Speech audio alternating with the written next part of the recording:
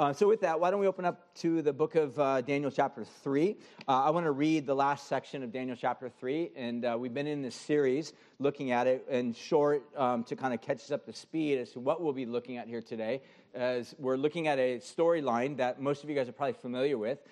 It's known as the three young Hebrew men being cast into the fiery furnace, right? So what I wanted to do before we jump into that is just kind of start with some three statements and then a question, and then I'll give you some backstory, and then we'll read the story, then I'll finish with some final observations. So there you go. It's a little bit of an outline. Just three simple statements to kind of segue to start with. Number one, life is not easy, right? So most of you guys already know that. You've had enough life experience to realize it's not easy. If you're looking at your life and you're like, no, it's actually pretty cool, cheer up, because at some point you will encounter horrific like challenges, right? So cheer up. It's all good. Secondly, like we all face trials, suffering, hardships, things that actually befall us that we have to kind of figure out a path forward to navigate. Thirdly, suffering changes us. This is an important premise I want for us to think about, at least have these in the back of your mind as we begin to read the story. When you go into suffering as a person, somebody, you will always come out differently than what you went into that suffering.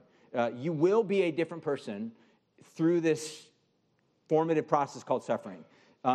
You cannot come out, if I can put it this way again, you cannot come out of suffering without being changed. You will be changed. The big question is what will you be changed towards, and how will you be changed? Those are the questions that we'll try to understand a little bit. And then fourthly, which is more of a question, what will guide you through this suffering process? If you want to think of it this way, a mental map or a mind map or a way of navigating, a GPS system, I don't care what language you use, but what will be the ideas or concepts that will guide you through this, or the worldview, or the Hallmark cards are great, right? When you get them, they are insufficient to guide you through deep suffering, right? There's nice, cute little pithy statements that in the Hallmark card, or the nice little pithy cliche statement on your grandma's coffee mug. It sounds wonderful, but it will not be enough to sustain you. You need a story, a narrative that will guide you through suffering to come out the other end. More so to come out the other end better than when you went into it. That's the big idea. So with that being said, I want to jump into just reading the story. So there's kind of a lengthy amount that we're going to read, but I'll give you a quick little background on this. Again, like I said, it's about three young men that are going to be going into this fiery furnace. So why is that taking place? So again, this is where a little bit of the backstory. For some of you, it's review. For others of you who may not be familiar with the story, this is what it's about. So the children of Israel, the Jewish people, they were basically taken from their country. Their country was destroyed, ransacked. Everything that they had known was basically demolished. And this world militaristic superpower, Babylon, led by this guy by the name of Nebuchadnezzar, had taken away the best of the best of Jewish people, like young, smart, intelligent, from the royal lineage, well-educated, good-looking, take them away into Babylon. And the whole idea was to put them under this process of deprogramming them from everything that they had known Jewishness by way of Jewish culture and ideology, and to retrain them, to kind of culturally adapt them to become functional Babylonians. That was the big idea. So what you have are these, the story. This is the story of Daniel. The story of Daniel is these young men who, even though they have lost everything, and are in this current that's trying emphatically to change them to become Babylonian, they refrain. They stay Jewish, and it's a miracle. It's an amazing, but again, it's not a miracle in the sense of God did all this, though God is obviously at work doing this, but this was through partnership, them saying yes to God, them saying, God, we want to follow you. We want to walk with you. God gave them power, of course, so God, you can say that it arguably is sustaining them, taking care of them through this whole thing, but it is also in partnership with their decisions that they make. So these guys remain faithful to God. So Nebuchadnezzar, we're told at the beginning of chapter 3, so this is a review from last week, he gets drunk on his own power, right? And so much so that he actually creates this big, massive statue that's like 90 feet tall. It's all made out of gold, probably a gold-plated statue, right? And he makes this demand that everybody in his entire kingdom bow down and worship the statue, which is, it's an image of himself. It's an image of Babylon. It's an image of the conquering and abilities of Babylon, the innovation, the technology of Babylon, the militaristic power of Babylon, everything else you can imagine. And he says, by the way, if you do not bow down and worship, then you will be dismembered. You will literally be torn limb from limb, and your house will be destroyed. So, obviously, there's a deep incentive to want to bow down and worship this big image. All right? But Shadrach, Meshach, and Abednego, at the beginning of Daniel chapter 3, they refuse. They say, we're servants of Yahweh, and we will not bend our knee to worship this false entity, this false god, this guy that's drunk in his own power.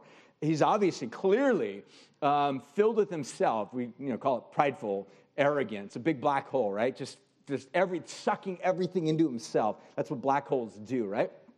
And that's what selfishness does. Love, on the other hand, if you want to think of it this way, love is a garden.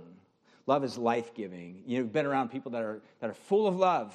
You walk away and you're like, man, I feel really like full and rich and full of life because you've just been around, you've been feasting on somebody that is a life-giving human being. And so this guy obviously brings them into his black hole, and what ends up happening is Shadrach, Meshach, and Abednego refuse to bow down and worship. And so the king says, I'm going to cast you into the fire furnace. And that's where we pick up the story. So in Daniel chapter 3, verse 19, he says this, then Nebuchadnezzar was filled with fury, and the expression of his face was changed against Shadrach, Meshach, and Abednego. He ordered the furnace to be heated 7 times more than it was usually heated. And then he ordered some of his mighty men and his army to bind Shadrach, Meshach, and Abednego, and then cast them in the fiery furnace. Then these men were bound in their cloaks, so make sure you pay attention to that little phrase, bound, because that'll kind of play back in the story. So imagine them wearing shackles. They have their cloaks, their tunics, their hats, their other garments. That also plays in the story as well, because what would you imagine would happen to your clothing if it's subjected to fire, right? You'd suspect it would get burnt, right? That's the way that we typically think. And then it goes on to say, and they were thrown into the burning fiery furnace. So again, paying just attention to the narrative, this is the second time, by the way, the description is used, the burning fiery furnace.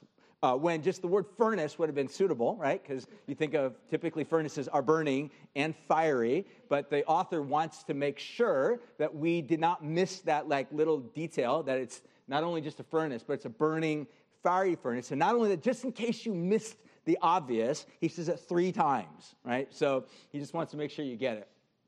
And verse 22 is, because the king's order was urgent and the furnace was overheated, the flame of the fire killed those men who took up Shadrach, Meshach, and Abednego. And these 3 men, Shadrach, Meshach, and Abednego, fell, bound, again, the word bound, into the fiery furnace. All right, now in verse 24, it says, then King Nebuchadnezzar was astonished, and he rose up in haste. He declared to his counselors, did we not cast 3 men bound into the fire? And they answered and said to the king, true king. Then he answered and said, but I see 4 men, unbound, walking in the midst of the fire, and they are not hurt. And the appearance of the 4th is like the son of the gods. So again, something in the fire. They're unbound, right? So again, we'll finish up the rest of the story. We'll circle back. Verse 26. Next slide. Is that right? Okay, sorry. Then they're so quick, I didn't even notice it. Good job, guys. Then Nebuchadnezzar came near the door of the burning fiery furnace. And which, by the way, each of these sentences, if you notice, they all start with, and then Nebuchadnezzar. So there you go. Anyways, he declared, Shadrach, Meshach, and Abednego, servants of the Most High God, come here. And then Shadrach, Meshach, and Abednego came out of the fire. And then the satraps, the prefects, the governors, the king's counselors, they gathered together. And they saw that the fire had not had any power over their bodies of these men. The hair of their heads was not singed. Their cloaks were not harmed. The smell of fire had not come upon them, right? I mean, you've all been to like campfires down, up at Plasket Creek or down at the beach, and in your Patagonia jacket, and it smells like fire for the next 8 months, right? So apparently these guys, there's nothing in terms of smell upon them. So something miraculous, obviously, is happening here that we're being informed of. And then Nebuchadnezzar answered in verse 28, and he said, blessed be the God of Shadrach, Meshach, and Abednego, who has sent his angel and delivered his servants who trusted in him, and set aside the king's command and yielded up their bodies rather than serve and worship the God except their own God. So this is kind of shocking because he's actually commending him. He's like, look, after this whole scenario, this miracle of you guys coming through, he's actually commending him. He's like, this is amazing that you guys actually had so much fear in your heart towards your God that you actually withstood me. And there's this crazy commendation that's going on right there. And then it says, therefore I make a decree. Any people, nation, language that speaks anything against the God of Shadrach, Meshach, and Abednego shall be torn limb from limb. He's got an anger problem. And their houses laid in ruins. And there is no other God who is able to rescue in this way. Then the king promoted Shadrach, Meshach, and Abednego in the province of Babylon. So, good story, yeah? Good story. So that's what I want to take a look at here this morning I want to just make draw some observations with regard to this. So I want to take a look at basically 5 things. We'll just kind of go through these one by one. We'll make some observations of the text, and I'll just wrap it up. So number 1, we'll take a look at what they faced. 2, what they did, what they lost, what they found, and then what they gained. So let's take a look at that. Number 1, what they faced. What they faced. What we're told is that they faced persecution, trial, oppression. They faced a challenge to their faith. So the big question was, how are they going to respond in the face of trial or opposition, right? So the question is, how will they respond in the face of opposition? Now, many of us, we might go through challenges and hardships and opposition, things that try us or test us. And the question is, what type of person will you be? Bigger question is, really, what are you made of? What's under the hood? Not how nice is the wax job on your vehicle, your car, your life. Not your internet you, right? Not who you are on social media, not who you are in terms of you wanting everyone else to know and see who you are, but what's under the hood? What are you truly made of? It's really the question of character. Who are you when nobody else is watching? You know, someone once put it this way, the reputation is what everybody thinks of you. Character is what you really are when nobody's watching. Think about that. Reputation. We live for reputation, don't we? We place greater value on reputation. But it's character that matters, really, ultimately, at the end of the day. Character, who you truly are. And so what happens, and what these guys faced, is they faced really kind of a pushing, an oppression, oppressing against their character. What are they truly made of? Now, I was thinking about it in this context, that when we think about the subject of trials and hardships and oppression or trouble, there's different sources from which this comes from. I want to just go through 3 of them real quickly. We'll just make some observations. Number 1, we know that suffering and hardship and trial can come through human experience. You can get sick. You can be in a car accident. You can have something devastating happen to you that was unplanned, unscripted, off narrative. You didn't know it was going to come, and now you're faced with this crisis. How am I going to respond to this particular circumstance? So there's human suffering. We oftentimes face human suffering. We oftentimes are the source of human suffering for other people. You can make a bad decision. So let's put it this way. If you get drunk and then get behind a wheel and you do something to somebody else, you are now going to be a victim to those consequences or those decisions that you made. That's not really a trial in this. I mean, it will be a trial. How will you navigate the consequences of decisions that you made? But in reality, it was brought upon by decisions and factors that we had control over, but in a sense, they controlled us, or we gave into their controlling, their influence, and it caused havoc over our lives, chaos over our lives. So chaos can oftentimes be unleashed, suffering can be unleashed by way of our own human experience, things that we do, things that are done to us. Secondly, we know that there is this element source in terms of spiritual or emotional. So I'm going to kind of put the 2 together, though I would nuance them to some degree. Now, on the sense of spiritual, we're told, according to the story of the Bible, that what we know, what we see in this tangible realm, meaning those things which are terrestrial, those things that are home on this planet, right?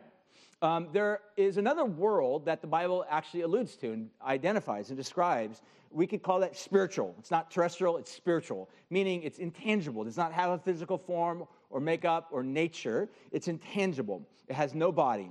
So we see this kind of take form and take shape even in the very beginning of the Bible, where we're introduced to the serpent, who doesn't seem to be operating just merely as a serpent, because most serpents, A, don't talk, and B, they don't tempt. And so in this case, there's something unique going on here. This serpent obviously maybe has been hijacked by a spiritual entity or force. And that being said, this spiritual influence was trying to usurp the control and the authority over Adam and Eve, and ultimately eventually won, which brought chaos, right? So we know that spiritual entities can often unleash chaos and suffering and hardship and trial in our lives. That can sometimes even be linked to emotional suffering. I think of Jesus when he is doing his earthly ministry. He encounters this guy. We're told that he's living in the tombs and he's cutting himself. So the whole practice of cutting is not modern. It's been going on for a long time. It's a form of self-mutilation, self-harm that says, I'm so confused and frustrated and angry, and I wish I didn't live, or so overcome by guilt and or shame that there's just a form of mutilation of one's body. So this guy is literally mutilating his own body. Jesus comes up to him. He's tormented by, no doubt, spirits, but also by his own guilt, conscious, demonic activity that's happening. And Jesus liberates him. And this phrase is so fantastic. It just says, and there he is, sitting by himself in his own right mind. Like, Jesus restores people. You know that Jesus can restore you. Like, no matter what type of suffering or chaos you have felt, no matter how dark that cloud might feel or be observant within your own life, there's healing for that. Jesus will give us, he'll deliver. That's what he wants to do. So we see that there is also a source of spiritual and emotional suffering that's linked to this. Now, thirdly, sometimes the source of trouble, believe it or not, shockingly, can even be God. So, for example, the psalmist says, God gives grace to the humble, but he rejects or resists the proud. Now, think about that. There are actually people, we like to tend to create gods in our own image, or God in our own image. We're like, God is always universally loving. That's true. God is love, but there are also times where God actually stands in opposition to people, to others. And the question has to be asked, like, what is the makeup? What is the posture of those that bring about this resistance of God to that other? We're told it's pride. Being proudful, being prideful, being full of acting proud within one's life, thinking more of oneself than really what is real. And what we see here is that in some context, we even see that Jesus interacting with people. Jesus actually had enemies, believe it or not. It wasn't just simply that people didn't like Jesus. There were people that I think Jesus encountered that he was deeply frustrated with how they acted and how they mistreated other people. They were prideful. And they were constantly in conflict with Jesus. So for some of us, you got to think about this. Maybe the source of some of our suffering and angst and anxiety and hardship in life is actually the fact that we are resisting God. We're prideful. We have hardened our heart the way Pharaoh did to God. And therefore, there is a resistance of God to us. Now God will always come and change that posture as he sees us changing our hearts to going from pridefulness and arrogance to taking a posture of humility, of turning to God. And so these are just some of the things to consider, that this is what they faced was in the form and the shape of trial. Secondly, take a look at what they did. The second thing, what they did. Now in the text, we're told very clearly that as they were cast into the fire, they walked. So we know, first of all, that they walked. Now, there's what's called commonly the Septuagint, which what's called oftentimes apocryphal books in the Bible, which we wouldn't necessarily, as modern Western evangelical people, we wouldn't necessarily see this as kind of an inspired portion of the Bible. These were additions that later came along, and this is one of those later additions, what's known as the Septuagint. And there are 3 actual additions that were added to the book of Daniel. 2 of these are what we're going to read about right now. The third is called Bel and the Dragon, which is a whole other thing I won't even get into. But the point that I would just make is this, is that this little addition that was added, again, like I said, I wouldn't necessarily say that this is, we know for sure this would happen because this is what this is saying. But it's an interesting addition to just consider. And I don't think it's wrong. I think it's probably correct. But again, leave that for what it is. Here's what it says in the Septuagint version of this addition. It says, when they were cast into, they walked around, so we already got that, in the midst of the flames, singing hymns to God and blessing the Lord. And then Azariah stood up. He's one of the guys that was in the fire. He stood still in the flame, and he prayed out, "Blessed are you, O Lord, God of our fathers, to be praised and exalted above all forever.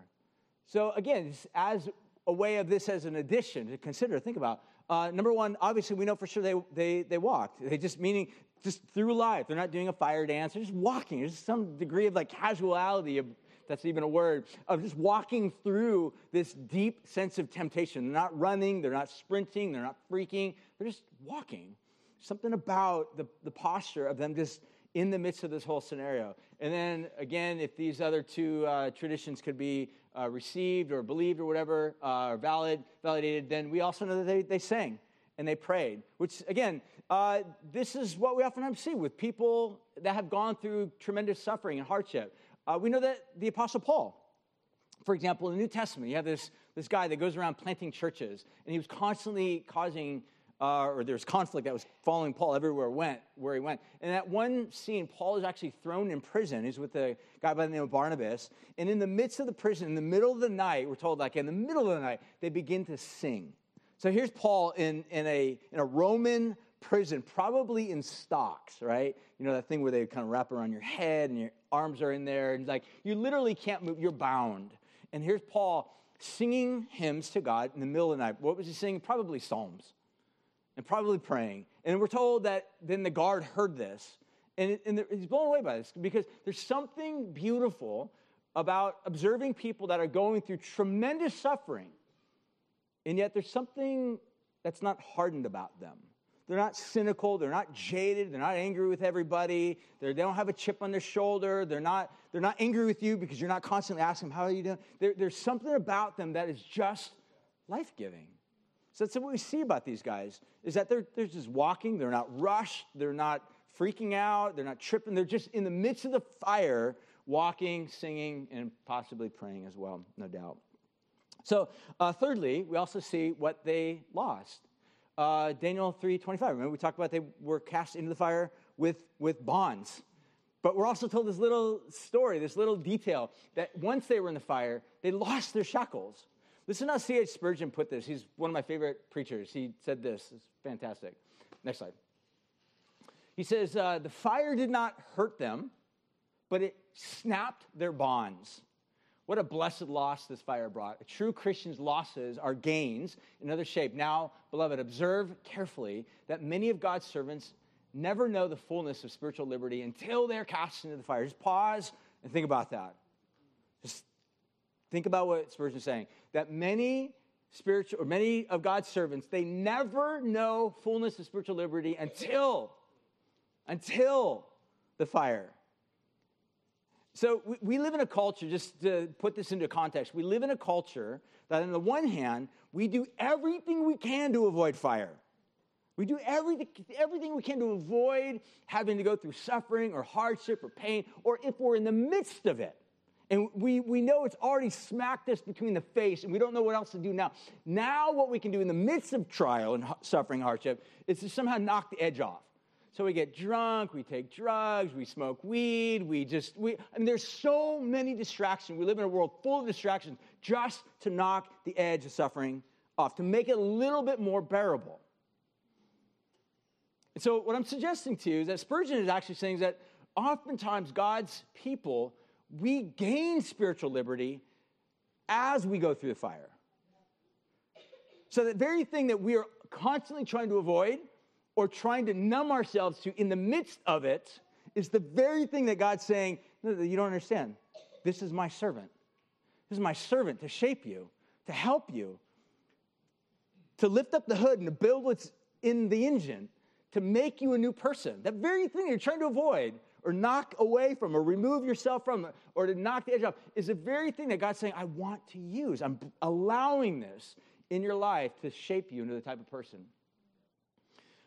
He goes on to say that many of them are bound and fettered until they get into the flame and the fire consumes their bonds. You know, it's an interesting thing, like I mentioned to you guys earlier, that suffering will shape you. There's one guarantee I can absolutely, constantly, repeatedly make certain will be always happening. When you go through suffering, like I said earlier, you will not come out unchanged. You will always be changed. That's a guarantee. C. Spurgeon actually said this before as well. I don't know if I have a slide for this, but he says, the same sun which melts the wax hardens the clay. The same gospel which melts some hearts to repentance also hardens others in their sins. Just pause and think about that. The same sun. So you're outside, nice hot day. I think it's supposed to be a nice day today, which would be great. So I'll probably do what I typically do, is just I'll go find a good wave and I'll go surf, because that's all we ever do. That's all I ever do. I'm just kidding. But that same sun, which gives you a nice golden brown tan, is the same sun that will actually melt wax. It's also the same sun which will actually harden clay. I mean, make it so rock hard. That the analogy is obvious, like with regard to our relationship with the God. We've all met people that have gone through suffering. Someone once also put it this way, so here's a nice cliche you can put on your next t-shirt. Suffering will either make you a better person or a bitter person. It'll either make you better or bitter. There's total truth to that. I mean, think about it this way. Have you ever met people that have gone through tremendous suffering, and they are the most horrible people to be around? You don't want to talk to them. You don't want to be around them. They're painful, because here's what oftentimes happens, is hurt people, as some have said, end up hurting people. Oftentimes the hurt that they're causing upon other people is directly linked to the fact that they have been hurt. In other words, the pain, the sun that shined upon them, that baked them into hardness, really at the end of the day is deeply painful, so therefore they want to spread that pain around to other people. But then you can meet other people that have gone through horrendous circumstances, and they come out on the other end, and they're humble, they're kind, they're other-centered, they're concerned about you, they've gone through horrendous circumstances, and they're the one asking you, how are you doing? And in your mind, you're like, oh my gosh, like you've gone through horrible circumstances, and you're asking me, like my suffering compared to yours is nothing, and yet you're thinking about me. So the question is what type of substance is going into the suffering, is going to really determine what will come out of the suffering. You guys follow?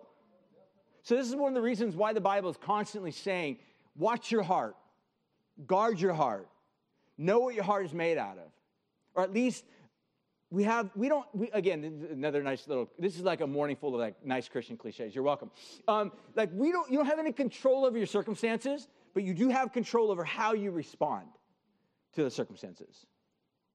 The cynicism, the anger, the bitterness, the rage, the vengeance, all that stuff will ultimately just morph you into something that's unhuman and ultimately dehumanizes everybody else around you. Or you can come out the other end more human, more empathic, right?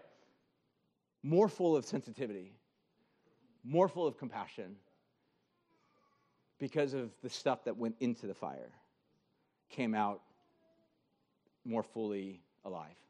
And that's what we see with these guys. So number one, we see what they faced.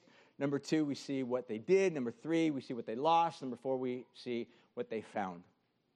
So Daniel chapter 3, verse 25, we re-enter into the text, and we'll wrap it up with some final thoughts. So then the king answered, and they said to them, I see 4 men unbound, walking in the midst of the fire, and they are not hurt. And the appearance of the fourth is like the son of the gods. Now, there's all this speculation. What did the king mean by the son of God? We oftentimes immediately jump to saying, well, he saw Jesus. Like, the text doesn't tell us he saw Jesus. I mean, I think it's totally fine to assume that it was Jesus. But what did the king see? Again, it raises all sorts of speculation. The word that's actually used there probably is a word that refers to like gods or divine beings, something spiritual, something intangible. So whatever it is that this king sees, it's a fourth that's alongside these 3 men that are walking through there. So what they find, at least perhaps, and again, it's an interesting thought to me. There's no indication that these guys even knew there's a fourth with them. There's no indication in the text. So it's not like they're walking with this guy, they're chatting, they're having conversation. There's nothing that would indicate that they actually were aware of the presence of the fourth, which, again, I think it's a good argument to presuppose or to assume. This is probably the presence of God in some form or another, right? Or if anything, a messenger, an angel, something sent by God to demonstrate his presence in the midst of this thing. So I think it's safe to assume that. But again, there's no indication that these guys were even aware of that. And it wasn't until later that the king identifies, like, who's the fourth? It's like the son of the gods, or he's like, a divine being. But if what's happening here is that they weren't aware of the presence that was alongside them, that's kind of an interesting reality that oftentimes we face. Because sometimes we can be going through really hard circumstances in our life, and we're not aware of God's presence. Have you ever been in moments like that? Where you're not even aware, like, is God even around? We start asking these questions. Is God even here? It's what some scholars and theologians and writers and people that have followed Jesus for a very, very long time throughout Christian history would observe and describe as like the dark night of the soul. Where you're in the midst of this moment where it feels dark. You feel as if God's presence really isn't there. You cry out to them. It feels like it's an echo chamber. Anybody there? Anybody ever felt that, right? And the point that I'd make is this, is that it wasn't until another person from the outside observed and made his observations known. Like, it looked like there was another that was with you. That sometimes people might come to you and they're like, you know what? Even though you might feel like you're not allowed, there's something about you in the midst of this situation that looks like you're growing, you're different. There's a sense of calm or something about you that's unique in the midst of this deep circumstance that you're facing right now. And so the point is that we see that they, either way, whether or not they knew that there was this fourth presence that was with them in the midst of this fire, or they didn't learn of it until afterwards, one thing is for sure. This is what they found. They found that God was actually with them. So this might be a word for some of you, because for some of you, you're going through these deep, dark moments filled with trial. It could be because of choices you made. It could be because of choices someone else made about you or for you or on your behalf that left you dealing with chaos. Or it might be as a result of spiritual torment or emotional torment. Or it may be that you are in this status where you are at odds with God. You've elevated your heart. And wherever you're at, my encouragement for you to consider, to think about at least the first two categories of human suffering or spiritual suffering or emotional suffering, that God wants you to know you're not abandoned. You're not alone. You may feel alone. You may feel abandoned. And these are stories that we have to keep going back to. And what I want you to consider is that this is not because you feel like there is God with you. The one thing I love about coming back to the scripture and the stories of the Bible is that this is like 2,500 years old, if not older. We're literally building our life upon something that has deep, deep historical roots. I say this to you guys all the time, but the fact of the matter is we have to have some story to live according to. We cannot live for very long in a chamber that has no meaning whatsoever. It's one of the reasons why we are, I think, in a crisis in our world today. Is because postmodern deconstructionalism has left, for the most part, the landscape in which we inhabit, just like, post-apocalyptic, right? Dystopic. I think it's probably one of the reasons why we love movies like Hunger Games, because that is the world in which we inhabit, right? How do we navigate this world that's just been ruined and destroyed by all of these other former generations, or maybe I was a contributor to this as well, but how do we navigate in a world that's just dystopic? And my input to you would be tether yourself to the ancient story. Rediscover it. Re-anchor your life in this story. And by doing so, you will be anchoring yourself into the story that God began, God is doing, and God will bring to total fulfillment.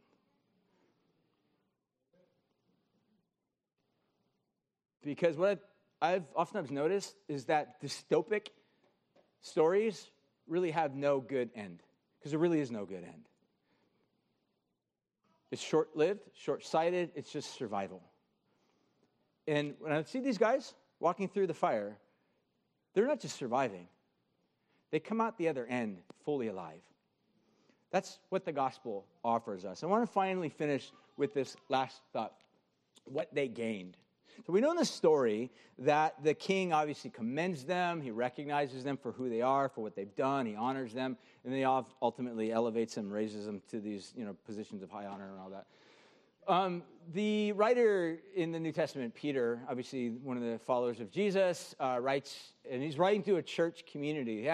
He uses language that's very exilic, right? It's written to people that are living within exile. He actually even describes, to the followers of Jesus that are living in Babylon. So he uses language that's very consistent or similar in fashion to the book of Daniel. And so he talks about fiery trials. So my guess is no doubt thinking of the script of the story of Daniel as he writes this. But listen to what he says. These trials that you're currently going through will show that your faith is genuine. It's true. It's not fake. It's not, if I'm not mistaken, the language that he uses here is a word that basically means without wax. So if you were to make pottery back in that day, and let's say, for example, that was your job, and let's say you dropped the pottery and it broke, well, you could put wax in the midst of that, like, crack, and you can deceive people who are going to buy that, like, nice, cool, hipster, like, ceramic, coffee cup. And when they get it home and they pour their hot pour-over coffee into that, like, nice ceramic hipster coffee cup, that wax will react to the heat, and it will melt, and it will show it for what it really is. You guys following? That's what heat does. It will show you for who you really are. And what is what he's saying? The trials will show your faith as being without wax. It's just genuine. This is what you're truly made of. It's that analogy of what's under the hood. Not just what your reputation is, but what your character is. And he finishes with this thought. He says, this is being tested as fire tests and purifies gold, though your faith is far more precious than gold. So when your faith remains strong through many trials, it will bring you much praise and glory and honor in the day of Jesus Christ is revealed to the whole world. This phrase is an interesting phrase to translate from the Greek, and I want to emphasize it. He says this, it will bring you much praise and glory and honor. Does anybody else have a different translation than that? It will bring you much praise, glory, and honor. Anybody else have a different translation? Anybody?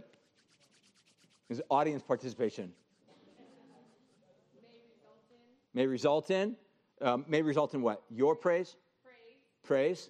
It's a little bit ambiguous. So that translation is there. Is it praise to God? Praise that comes upon you? The point that I'd make is this, is that this is one of those passages in the New Testament that sometimes can be a little bit hard to translate. And so the question is this praise when you go through hard trials, tough circumstances, that you come out on top on the other end? Is this like, oh man, God is so good and he did amazing things? Or is this God saying, oh my gosh, I want to commend you? And I think the answer is honestly yes. It's to both. This is what C.S. Lewis writes about in this entire book called The Weight of Glory. And what he does in quick snapshot and summary, he basically describes it this way, that glory can either be like a luminous light, that when something happens to you, you come to life, you come to light, right? I mentioned this maybe a couple weeks ago, but the picture of when, I remember when my kids were young, and even not just when they're young as well, but even now, but especially when they were young, I would go to them and praise them. I'm so proud of you, Daddy, so happy. You did such a good job. You cleaned your bedroom. You put away the dishes. You did whatever. Like, Daddy's so proud of you. They come to life. They beam, right? We said they beam. They come alive. But his other way of describing it is it's not just something luminescence. It's also in terms of being showered with commendation. God actually commending. In other words, if I can put it in another context, the one opinion in the entire universe that matters above any other opinion, not who are on your social media, not your boss, not your daddy, but the one opinion that matters in the entire universe, God. He commends you.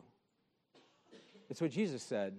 When you come out the other side of passing through what Old Testament writer says, the valley, the shadow of death, that Jesus says, well done.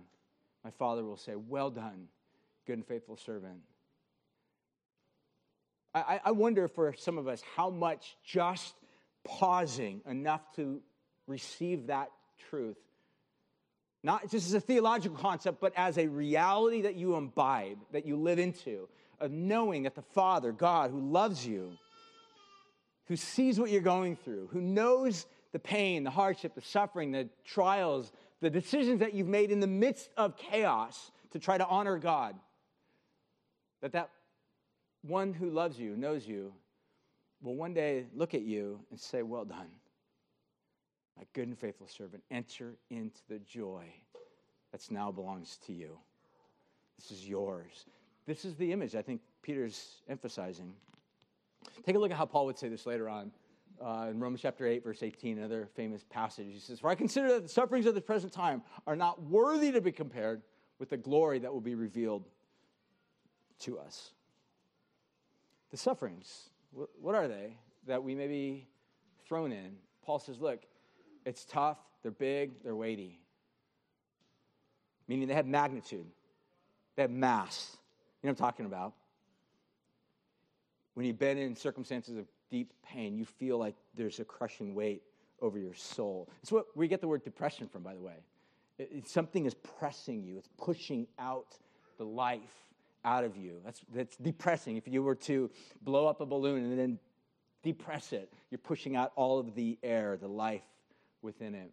And that's what happens. But Paul's saying, look, I'm calculating, I'm figuring this all out, I'm realizing, I'm reckoning that nothing that I'm going through right now in this present life cannot be compared to the glory, the commendation, the honor that comes from the Father over those who faithfully hold on. More accurately, who faithfully hold on to those who are being held on to by God. God holding us. I want to finish with a passage out of the book of Job. In fact, I'll have the worship team come on up, and I just want you to think about this as these guys are coming up. It's the passage where, at the very end of the book of Job, some of you are probably familiar with the story. Job goes through incredible suffering and hardship and trial, and he's got a handful of friends, and these guys are horrible human beings, right? They're constantly giving him, if you're familiar with the story, like really, really bad advice. They're basically like, good, God is just. God doesn't do bad things, and this can't be God. So therefore, this must be you. You must be a horrible person, Job. You must act like everything's good. But at the very beginning of the story of Job, we're actually told this little instruction or this little insight about who Job is. God says that this is Job. He's just in all of his ways. And then later on in the story, these guys are accusing him, like, you must be unjust. And at the very end of the story, God is about to do something new and fresh in Job's life.